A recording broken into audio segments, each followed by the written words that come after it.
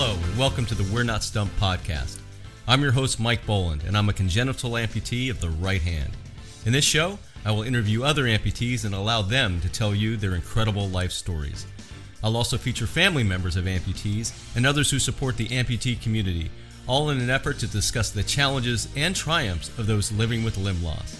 So stick around and listen to inspirational stories and find out why we say, we're not stumped. Well, hello everyone. Welcome to the We're Not Stumped podcast. I'm your host, Mike Boland. Today I've got a really special guest on, Carlos Baker. The story is amazing. He's done so many things. Carlos, thank you so much for being on the podcast today. What's going down? Thank you so much for having me. Oh, my pleasure. You know, we always start the We're Not Stumped podcast with a segment I call In Your Own Words.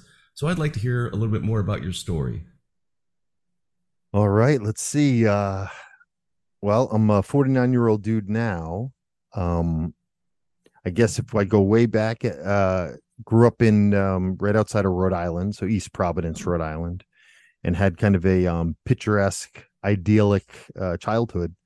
My grandfather had a small business and kind of had that American dream type lifestyle. So he had a 40-acre farm, gentleman's farm in Rehoboth, Massachusetts, which is right over the line of Rhode Island. And then he had like a lake house in Rhode Island. So I feel like back in the 50s, 60s, that was like the American dream, right? So he kind of had a small business, and my dad and my mom built a $30,000 raised ranch on a parcel of property on his big piece of land. So we grew up next to my gramps and my grandparents, and had a wonderful childhood with the horses and cows and motorcycles and all the toys that you can imagine. And then at 12 and a half, I was a typical young boy and kept complaining to my father that my left foot kept getting pins and needles, just having, struggling with some strange feelings in my foot. And sooner or later, he's like, all right, let's go to the walk-in clinic in East Providence. And so we walked in there thinking that it was, nothing. And the doctor said, yeah, you know what, let's take an x-ray. And when he walked back into the room, I vividly remember, even as a 12-year-old, you knew something wasn't right. His energy was significantly changed, and he was dead serious. He was like, well, something's going on in there. And what I want you to do, Mr. Baker, that's my dad's last name. I want to send you over to Rhode Island Hospital right now to see a buddy of mine. I want him to take a look at, and he knew it was osteosarcoma. So, and it had likely been in my body for a long time, because by the time they found it and we started all the process and at the Dana-Farber, it was already in my lungs. And so it was a real challenge. Obviously, got thrown into the typical story, a year of chemotherapy, all the surgeries, trying to save the leg, surgery on the lungs, all that stuff. And, ultimately, against all odds, survived it. It came out the other end, but 2 years, the cancer was gone, but my leg had a staph infection in it. And ultimately the doctors decided to amputate.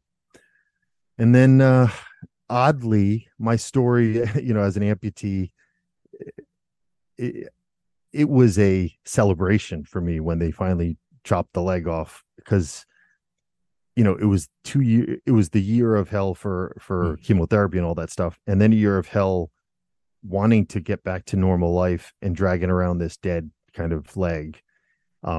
So I woke up, just fired up from, non-typical. I feel like that's a non-typical story. Most of us, most amputees, it's the worst day of their lives type thing, right? But for my situation, it was truly a celebration. And kind of the day after, my body, the staph infection was then out of my body. My body kicked into puberty, and I just never looked back. That would have been 90. I'm sorry, that would have been 89. Prosthetics were just transitioning over to plastics and more technology based stuff. So I had, from an amputee standpoint, I had as positive as an experience as I could have had.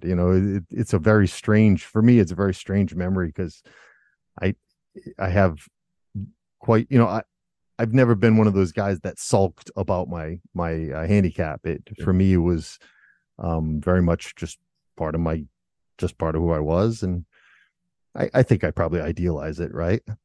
Maybe I'm sure I had bad days, but for the most part, I lived a pretty awesome, typical childhood, even after where I just pretended like I was normal, didn't talk about it. Was that type of guy where I'm just like, no, I'm fine. I'm gonna go, and so that's kind of that was the early times, and then life just kept moving along, man. Found, got married and all that stuff.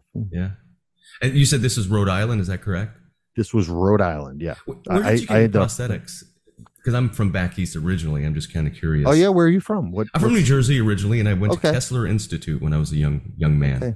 Well, oddly, man, I ended up, even though I was in Rhode Island, through nefarious. I have to be careful, and I won't name names, but through somebody who convinced my parents that I could only go to this one guy who happened to be in Long Island. It made our lives very complicated because from 14 to until I went to college, so I would have been in my early 20s or perhaps my late teens, I was constantly driving back and forth to Long Island to this prosthetic guy who was not, he was good, but he wasn't that good. He wasn't so good that I needed to drive for, and how I was growing like a weed from 14 to, so in retrospect, it's hard to complain because he did a great, I was always so blessed with, I only have 19 centimeters of femur bone on my left leg. So, I have relatively, not much to work with, but, it definitely, once I realized and started seeing the guy in Rhode Island, Mr. Bill Tioli, he's now retired and his son has taken over his business, but Bill was so great. And and he'd be like, so remind me, why did you drive to Long Island for the last 6 years of your life? And I'm like, I don't know, man. It's what my parents told me to do, So we caused ourselves a lot of heartache with that drive, man, because we did it so much. And every time I had if Loctite wasn't put on one of the screws, I had to drive all the way to Long Island to get it dealt with. But we didn't know any better, and I did have a really good relationship with that guy, and I did kind of love that he was kind of fatherly to me.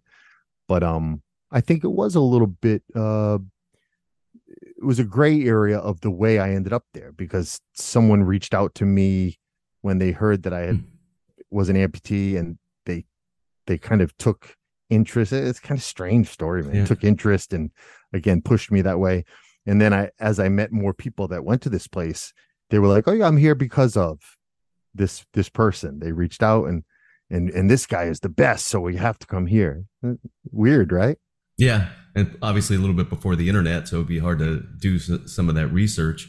And I would imagine the whole prosthetic journey, because you had mentioned it, you were a growing boy at the time, so that would have just added another wrinkle, I guess would be a way to say it. Oh yeah, and I think technology was literally, it was transitioning from wood, right at that mid 80s is when plastic started becoming, and I was watching kind of those hydraulic and Mauk units and all the CAD. Now it's been Endolite and all. I remember all these brands that they did a good job marketing. So I was kind of one of those guys where I was like, I want that. I think I can I have that? And of course, you can never have all that stuff. It's expensive.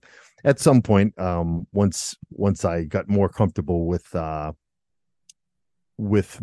reality, and I feel like that takes us a minute to realize at some point that the prosthetic, I'm only going to do so much, like I was such an active kid and I was a kind of a gym rat. That was my sport. Bodybuilding was my sport.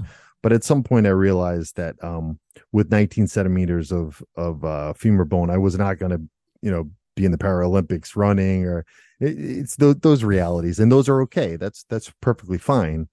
um I remember the days where people would be like, why don't you, I saw that commercial where those guys are running or those guys are playing basketball, and I'm like, yeah, I don't know why I can't do that, because I didn't until I got a little older, and I'm like, oh, they're NEX, they have their entire femur bone, or you know what I mean, like Yes. those things that it takes a little bit to learn, and then at some point you get to that point where you're like, okay, now I just don't want pain. I don't care about trying to get more mobility. I just don't want pain. I got to that place where, which was probably post college, where I'm like, I no longer am looking to do stuff, man, and I don't want to run a marathon. I just don't want to have any discomfort. Yeah. Can you get me that? All right, then we're good. Get around without any discomfort. That Yeah, makes a lot of that's sense. skin issues, right? And you were talking quite a bit about your attitude and things like that, which we talked for a few minutes before the podcast started, and I really enjoyed talking to you. But what are some of the harder parts about being an above knee amputee? Um, If any. yeah, yeah. I mean, yeah, I I am that guy, and I think it's the reason. It's probably one of the reasons why I survived. Is I'm I'm naive and positive almost to a fault. So I think one of the reasons I lived is I just didn't know how sick I was. I just didn't realize what I was up against. I just kind of assumed that everything would work itself out. And I don't know that. I think that's just how I was born that way. I think I Mm-hmm. was always a little bit of a, not even eccentric, just a bit of a free spirit, right? And like for instance, I can remember uh when I must have been maybe, let's say, 16 years old, and I was full of the devil, and you know going a million miles an hour, and thought I was the coolest guy in the world, and didn't interact with the world as an amputee. I just pretended I wasn't an amputee. That was my way to deal with life. Was normal in high school. I couldn't play sports, and I was always a big dude. I'm a big guy, and of course that was an issue because boys love sports, and I wanted to play sports, but I couldn't. But aside from that, I remember I was real close with my grandmother, and I'd go visit her, and after school when I was about 16, we had learned in history about the Great Depression, right? So I went and I said, I called her Nani. I was like, Nani, what, do you remember those things? What do you remember about gas shortage? The things that I learned about. I was curious. And she said, yeah, this and that. And I said, yeah, what was the worst thing that ever happened to you in your life? And she was like, well, you, I guess. And I'm like, ha ha ha ha. No, really. Cause I thought she was kidding. And she's like, no, really, you getting sick was probably the worst thing that ever happened to me. And I'm like, wait, what? Like literally, it was like a light bulb went over my head where I was like, oh, me getting sick was a huge deal to my family and my community. Yeah.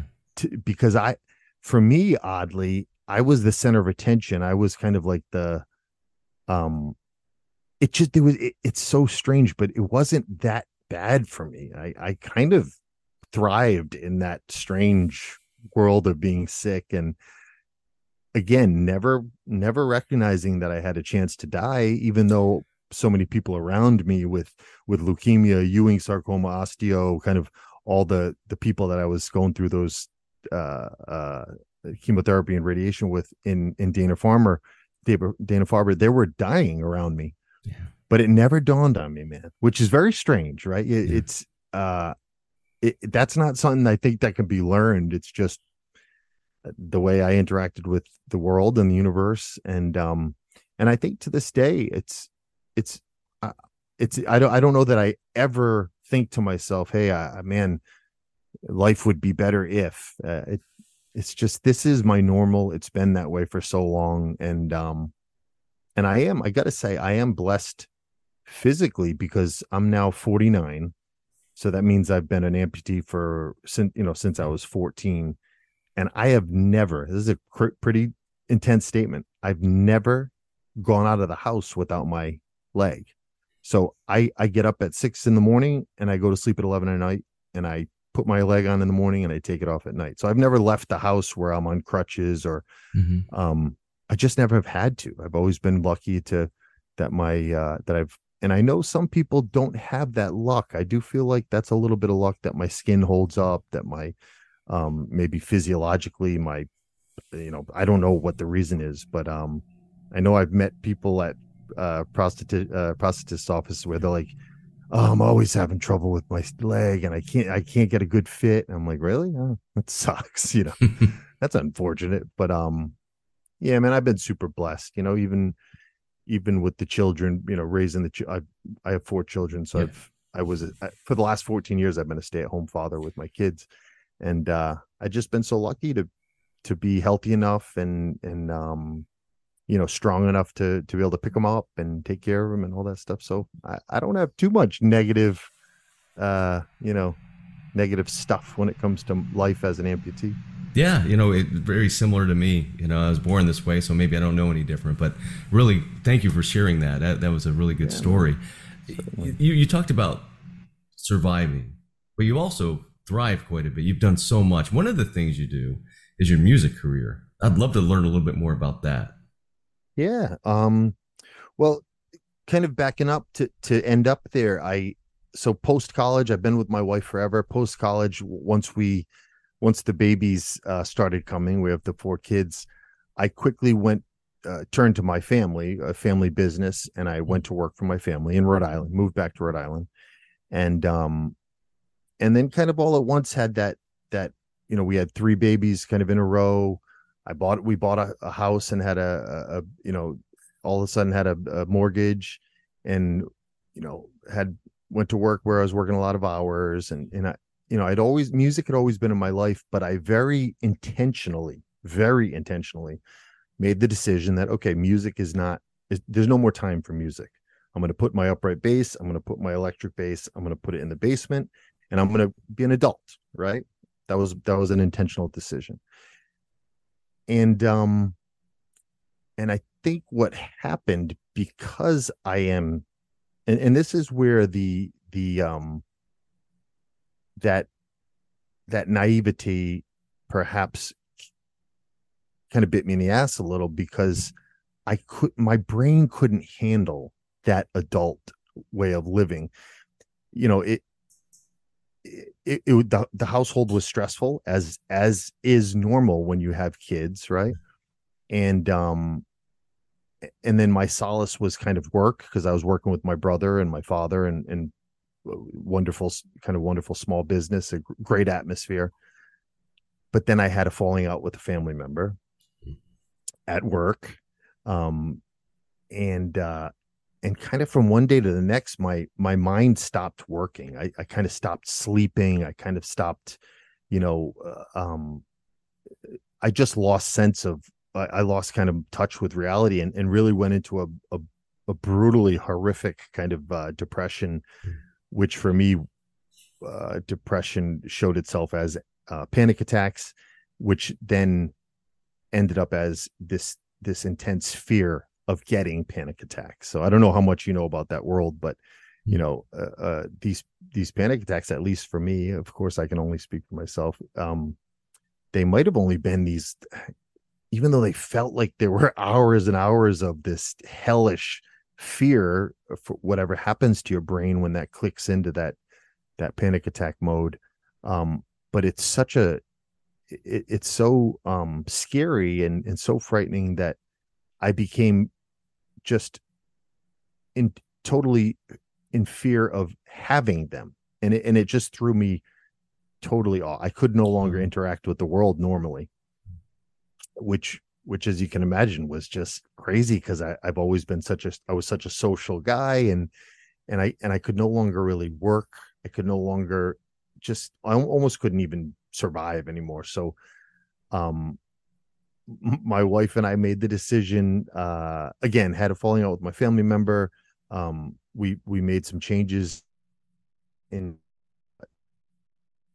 and my wife and I made the decision from one day to the next, said, let's pack up our stuff, pack up all our shit, throw it in a container. Let's move to Germany, where my Wow. wife is from, the little village that my wife was born and raised. Wow. Yeah, because she came over to the States as an au pair, as a nanny. You know what an au pair is, right? Yeah. So so we did. We packed up our stuff, and one of the things as we were packing up the house, um, I was like, yeah, I didn't have any money, and I was like, I'm gonna sell my upright bass. I think I can get a couple $1,000 for this beautiful mid 50s blonde K bass, which is a standard American jazz bass. And my wife was like, "No, don't sell it. You should bring it." And I'm like, "No, I'm not a musician anymore. I'm going to sell it." And she's like, "No, my wife keeps me in. She keeps me in check. She has for 30 years." So she's like, "No, I think you should bring it." And I'm like, "Okay, okay, baby." And so we got to Germany. I at that point I had gotten on kind of the right meds. I had at least found some sort of a um kind of baseline to try and piece together my life again post depression, because again for me there was the depression and going through it, and then there was the emotions that you have to deal with of kind of recognizing that what the hell just happened, Yeah. what just happened for the last 2 years, which the emotion that I was dealing with was shame, and well, mostly shame of kind of failing, and shame of being too weak to handle the responsibilities of adulthood as a Mm. man should, right? All those things that we expect that we should be able to handle. So anyway, I end up in Germany. The day we get here, I take my bass out and I start playing again, and I never put it down. It just, from that day forward, my wife went back to work very organically, because she's German and she has her master's degree in psychology, and she found work very quickly.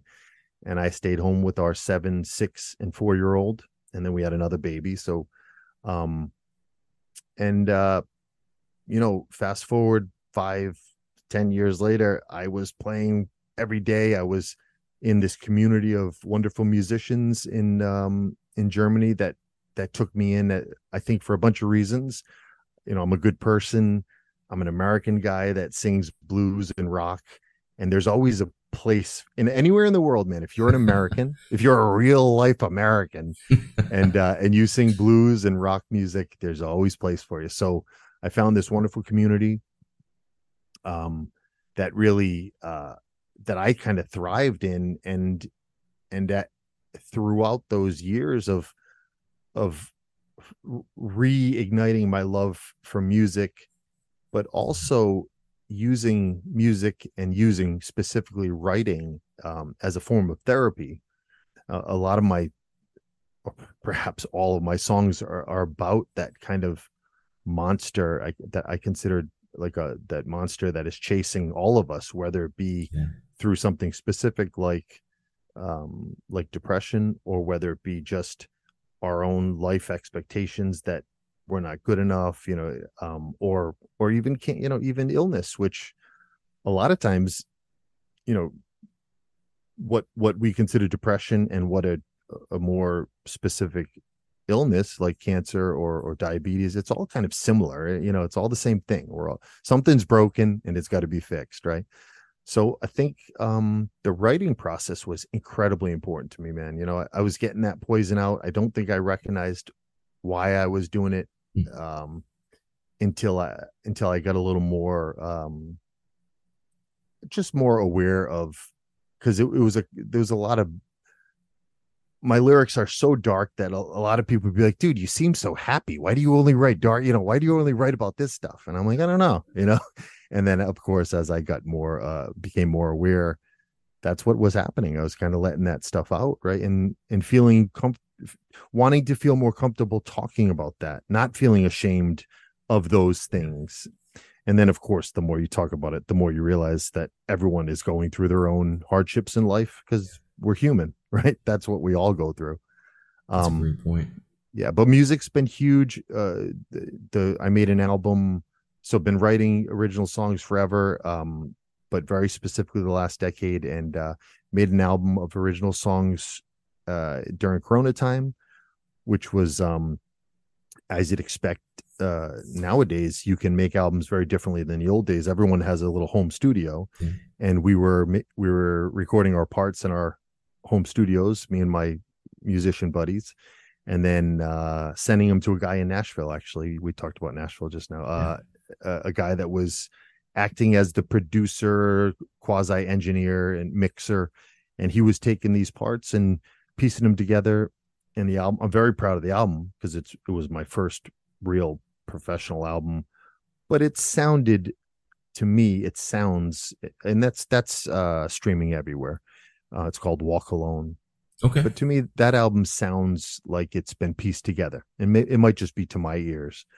With this album that I made last year in Chicago, it was a very different experience. I was able to kind of raise some money through friends and family, which really just means my mom.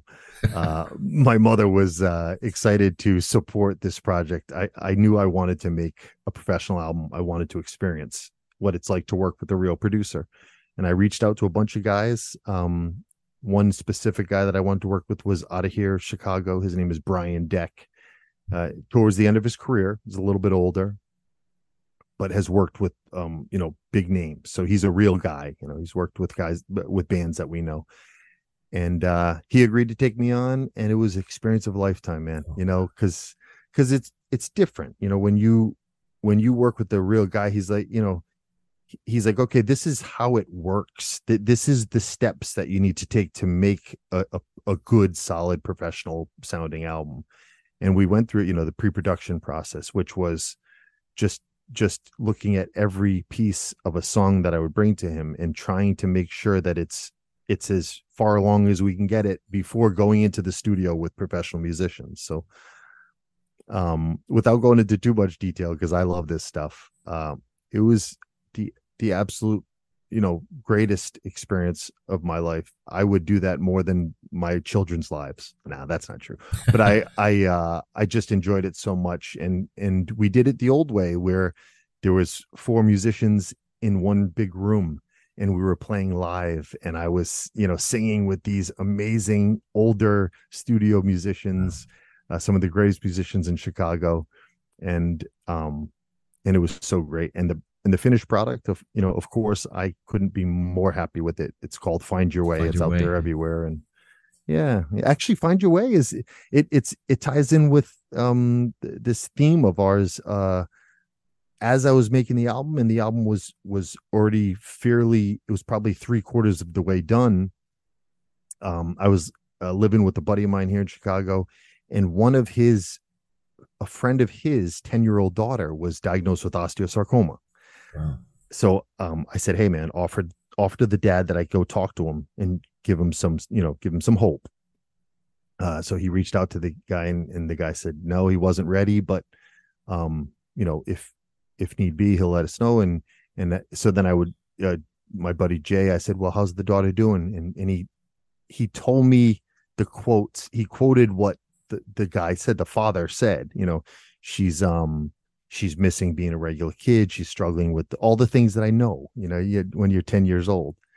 And my buddy said, you should write a song for her. And I'm like, well, it doesn't really work that way, man. But, maybe you never know, because I'm lucky that my songs come via inspiration. So I'm always just hoping that something happens, and then you try and capture it. Right. Yeah.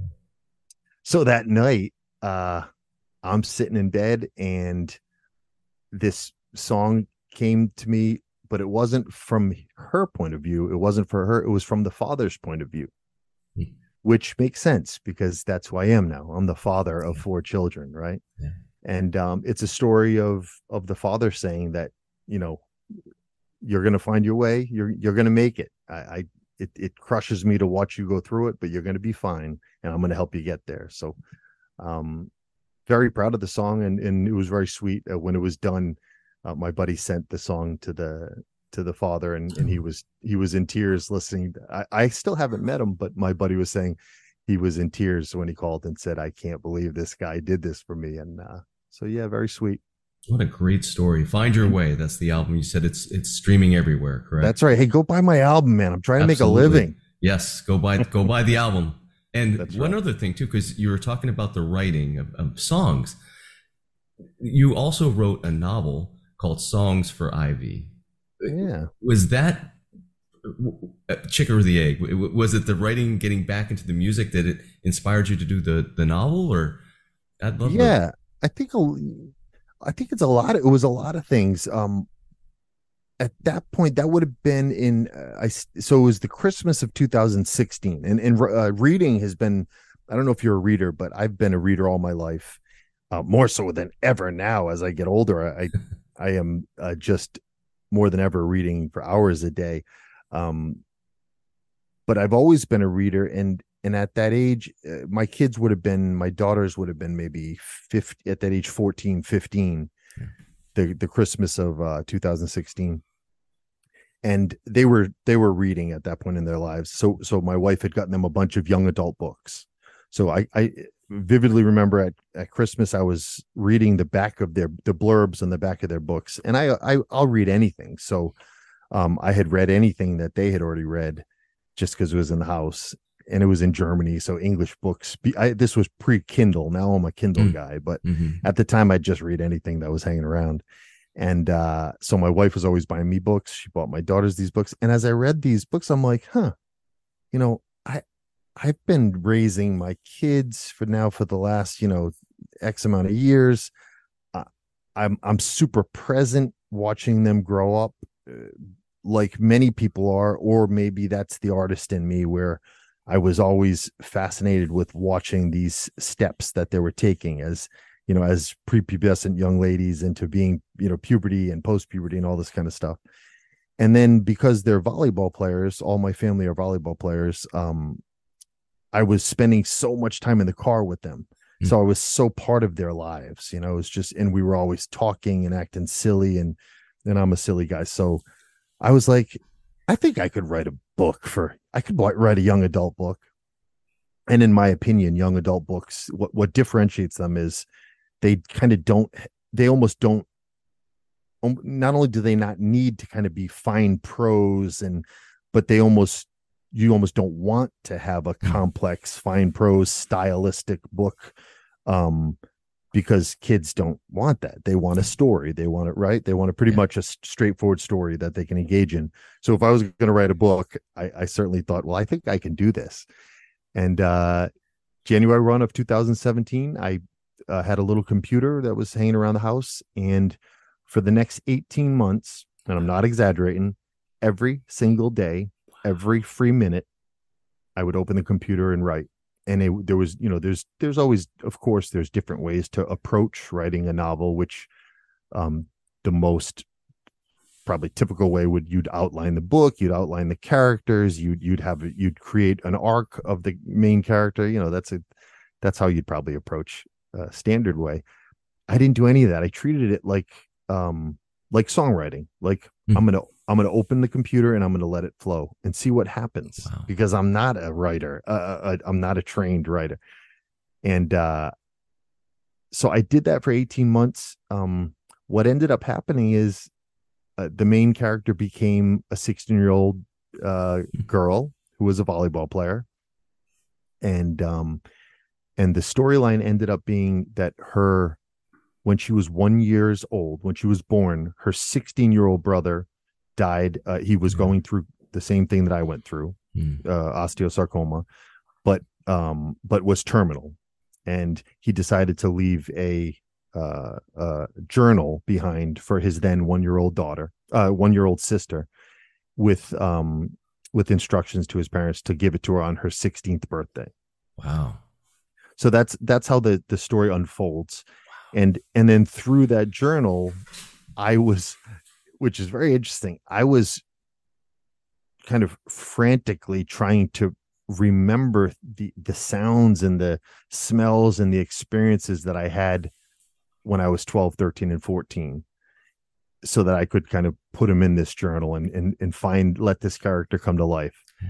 And then I was also, which is incredibly therapeutic, right? Because there was a lot of things that I was writing about that I don't even know that I had remembered or had taken the time to, to kind of remember and bring out and talk about. And so it was wonderful for me.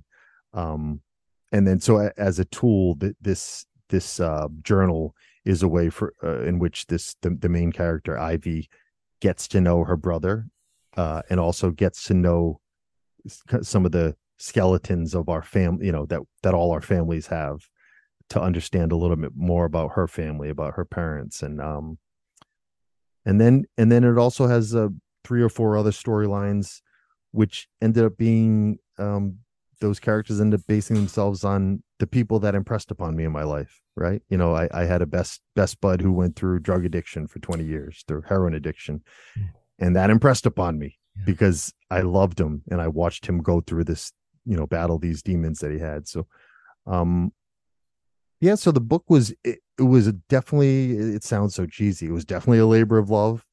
I made myself crazy because to try and get uh to get in that flow as a writer from a music standpoint, that's fairly easy. If you're just open to try and be a receptacle of ideas, then it's fairly easy. At least I feel like it is. If I am inspired, I take the time to write it down or whatever it is. But to force yourself into that space every day for 18 months, I made myself a little crazy doing it. I was getting up early, super early before the kids woke up to try and get a few hours in.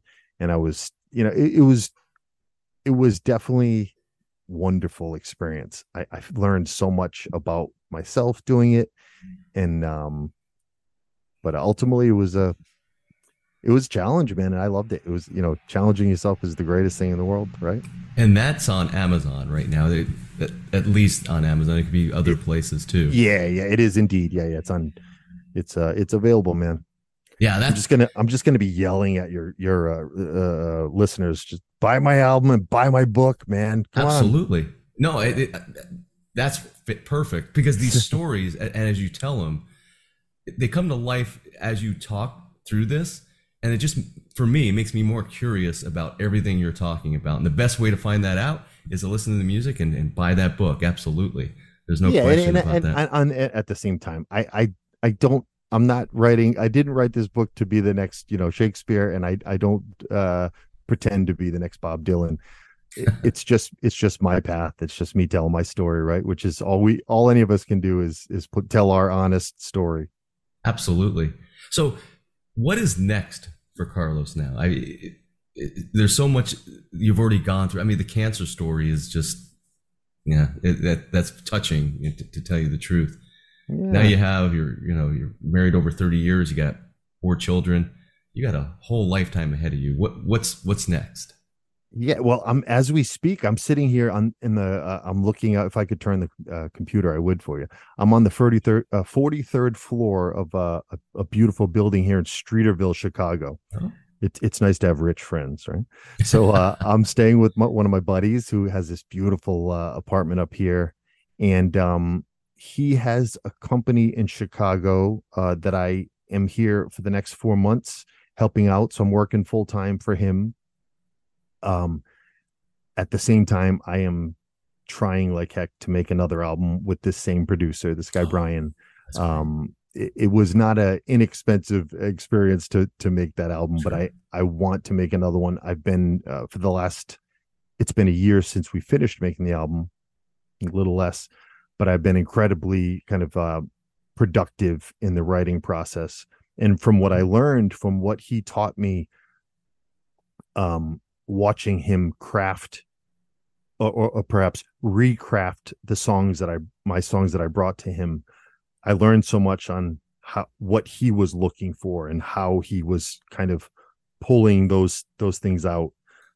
And so I have 15 songs that I've written over the last year that I haven't played live, and I haven't really shared them with musicians because we've been so focused on this last album. And I'm dying to share these songs specifically with Brian. He became so important to me, and with the experience that I had with them, I really am looking forward to that moment where I share the songs with them and see if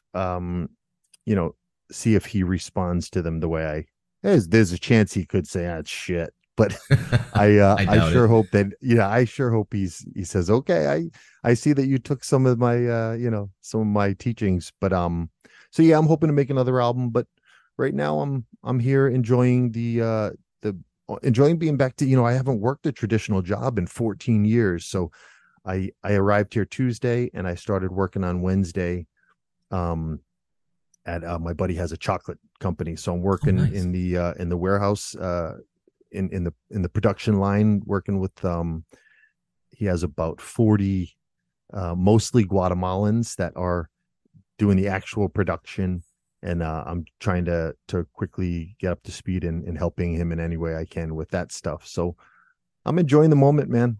It's work is fun. I think I forgot how fun it is to go into work every morning and have a community there where you say good morning, and it's a different way to live than I've been living for 14 years, and I'm enjoying that very much. So.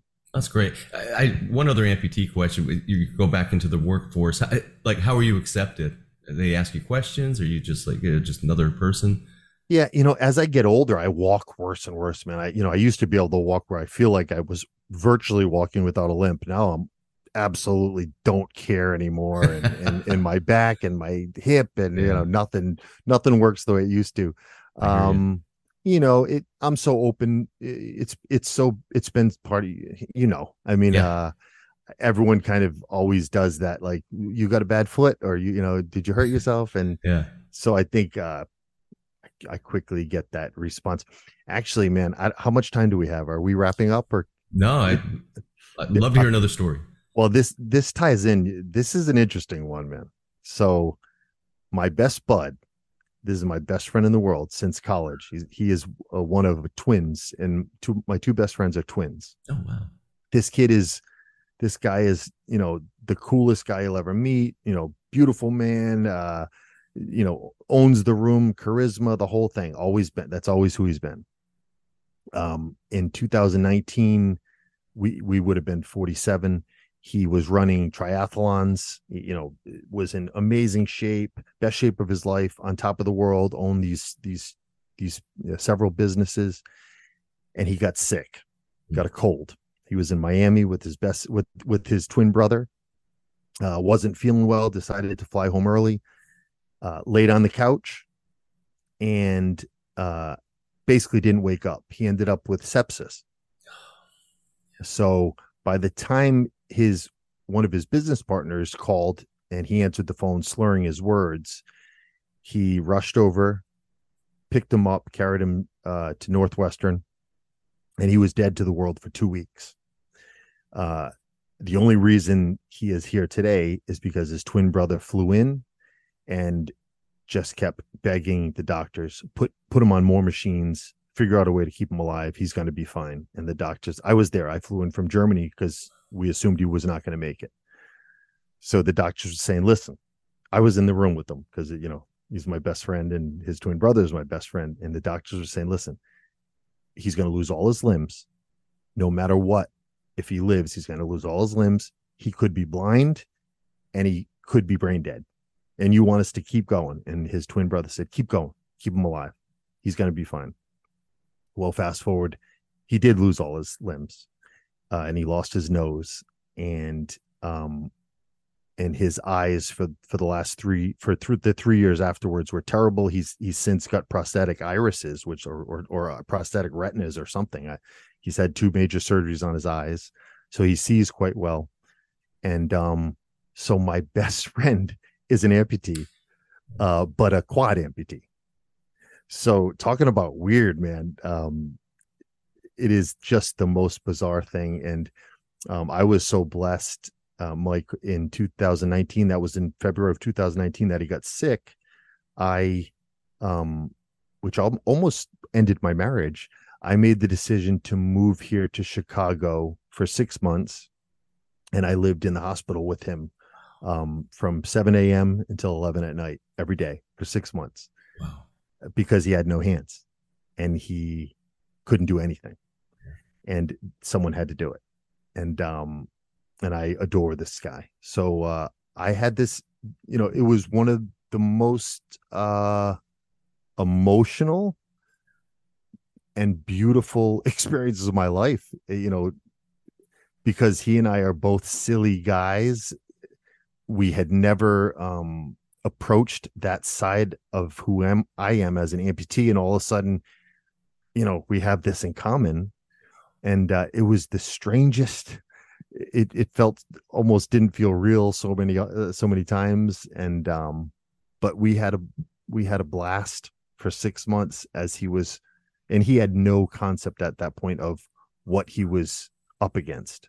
At that point, he was like, "Oh, I'm gonna be running triathlons again, in a year." And I'm like, I'm not sure about that, Mm-hmm. And the doctors would be, kind of rolling their eyes at me in the background, and the nurses, and it took him, as you can imagine, it took him a few years. The emotional devastation took a few years for him to get through. I can But imagine. I am so proud to say he now drives. I don't know how the hell he does it. I drive with him, and he's raising his two boys, and he's running his businesses again, and he can walk further than I can, and he is the most badass guy in the world. And he's the one that I came to work for. So, Okay. when you asked me before, what's the worst thing about being an amputee? If I had perspective before that happened, now that my best friend has no limbs and has the challenges that he has, it's so hard for me to, in any way feel sorry for myself, because when you don't have, and you lost your hand when you were a kid, or I you was were born born like that way. this. Yeah. So, I mean, just for perspective for me, to watch him get up in the morning every day, and just, he's as fearless as they come. And it's so great to me, because it's like he forgets that he kind of looks like a monster. He was so good looking, and now they're rebuilding his nose. This wonderful doctor, Dr. Walton here in Northwestern, is rebuilding his nose. He's had, like, because his nose also was he lost his nose, so he's using his twin brother's body parts to rebuild his nose. How crazy Wow. is that? Yeah. Wow. So he'll, and he's got two hooks, and he's got two blades for legs. And we'll go out to, like a fancy restaurant, and there'll be a good looking young lady at the bar, and he'll walk up to him and be like, and he'll do his thing, but he forgets that he doesn't look the way he used to. And we're a world of vanity, right? And Yeah. I'm always like, oh God, this is so great. And after the initial, of course, the initial kind of shock from whoever meets him, once he shows his Yeah. charisma, all that goes away, man. Everybody that meets this guy quickly realizes, oh, this guy is all of that and more. And I love that stuff, man. That's what makes this world so great, is the people like you, and people that are able to get past those challenges, because Lord knows we all have them, man. Physical challenges, mental challenges, all of the Yeah. financial. In Yeah. the end, we're all fighting every day for our lives, right? Thank you so much for sharing that story. That's Yeah. an amazing story. Would you think it would be okay to say the name of the chocolate company? I don't want to put you in a bad I spot. think so. Yeah, it's called Vosges, Vosges, Vosges chocolate. For those of your listeners that have ever flown into O'Hare, Okay. they would know the brand, because they have two big kind of, what are they, kiosks Yeah. in O'Hare. But it's a wonderful brand. They're in Whole Foods, and it's a big chocolate company. So Excellent. My yeah. daughter actually does fly into Chicago quite a bit for her work, so I'll let her Still know know it if about. you mention it to you. I And will he definitely also do he that. also owns a wonderful pizza restaurant down here in Streeterville called Robert's Pizza and Dough. I feel like I'm just coming in here and just marketing. I'm just Hey, doing marketing on your show, man. but here's what we're doing: we're supporting amputee business and That's right. writing, and I think it's a great thing. So let's plug those again. So you have let's see, For Your Way, Find Your Oh, Way. Find Your I Way. am Yeah, so yeah, yeah. sorry about that. Find Your No, no, Way no. No. plus Songs for Ivy, if I'm saying that correctly as well. You I'm got looking it, at my man. notes. I'm You cheating. got it. No, Yeah, no, no. You it's got it. fantastic, and I can't thank you enough for being on this podcast. And you know, as I said earlier, we talked for like 10 minutes before the podcast started, but I just feel like I know you. You're very engaging, and it's great to be able to talk to you and learn more. You And too. Thank you so much, man. I appreciate it. I was going to say, your personality, is going to come out in the books and your music, and I can't wait to enjoy that. So again, thank you for your time. I appreciate it. Oh man, you make me feel good. I appreciate it. And have a good day. If you're ever in Chicago, come on, I'm going to buy you a beer, man. Oh, you know what I'm going to do? I'm going to buy you chocolate, a pizza, and a beer. In that order. Thank you so much. It's great talking with you, man.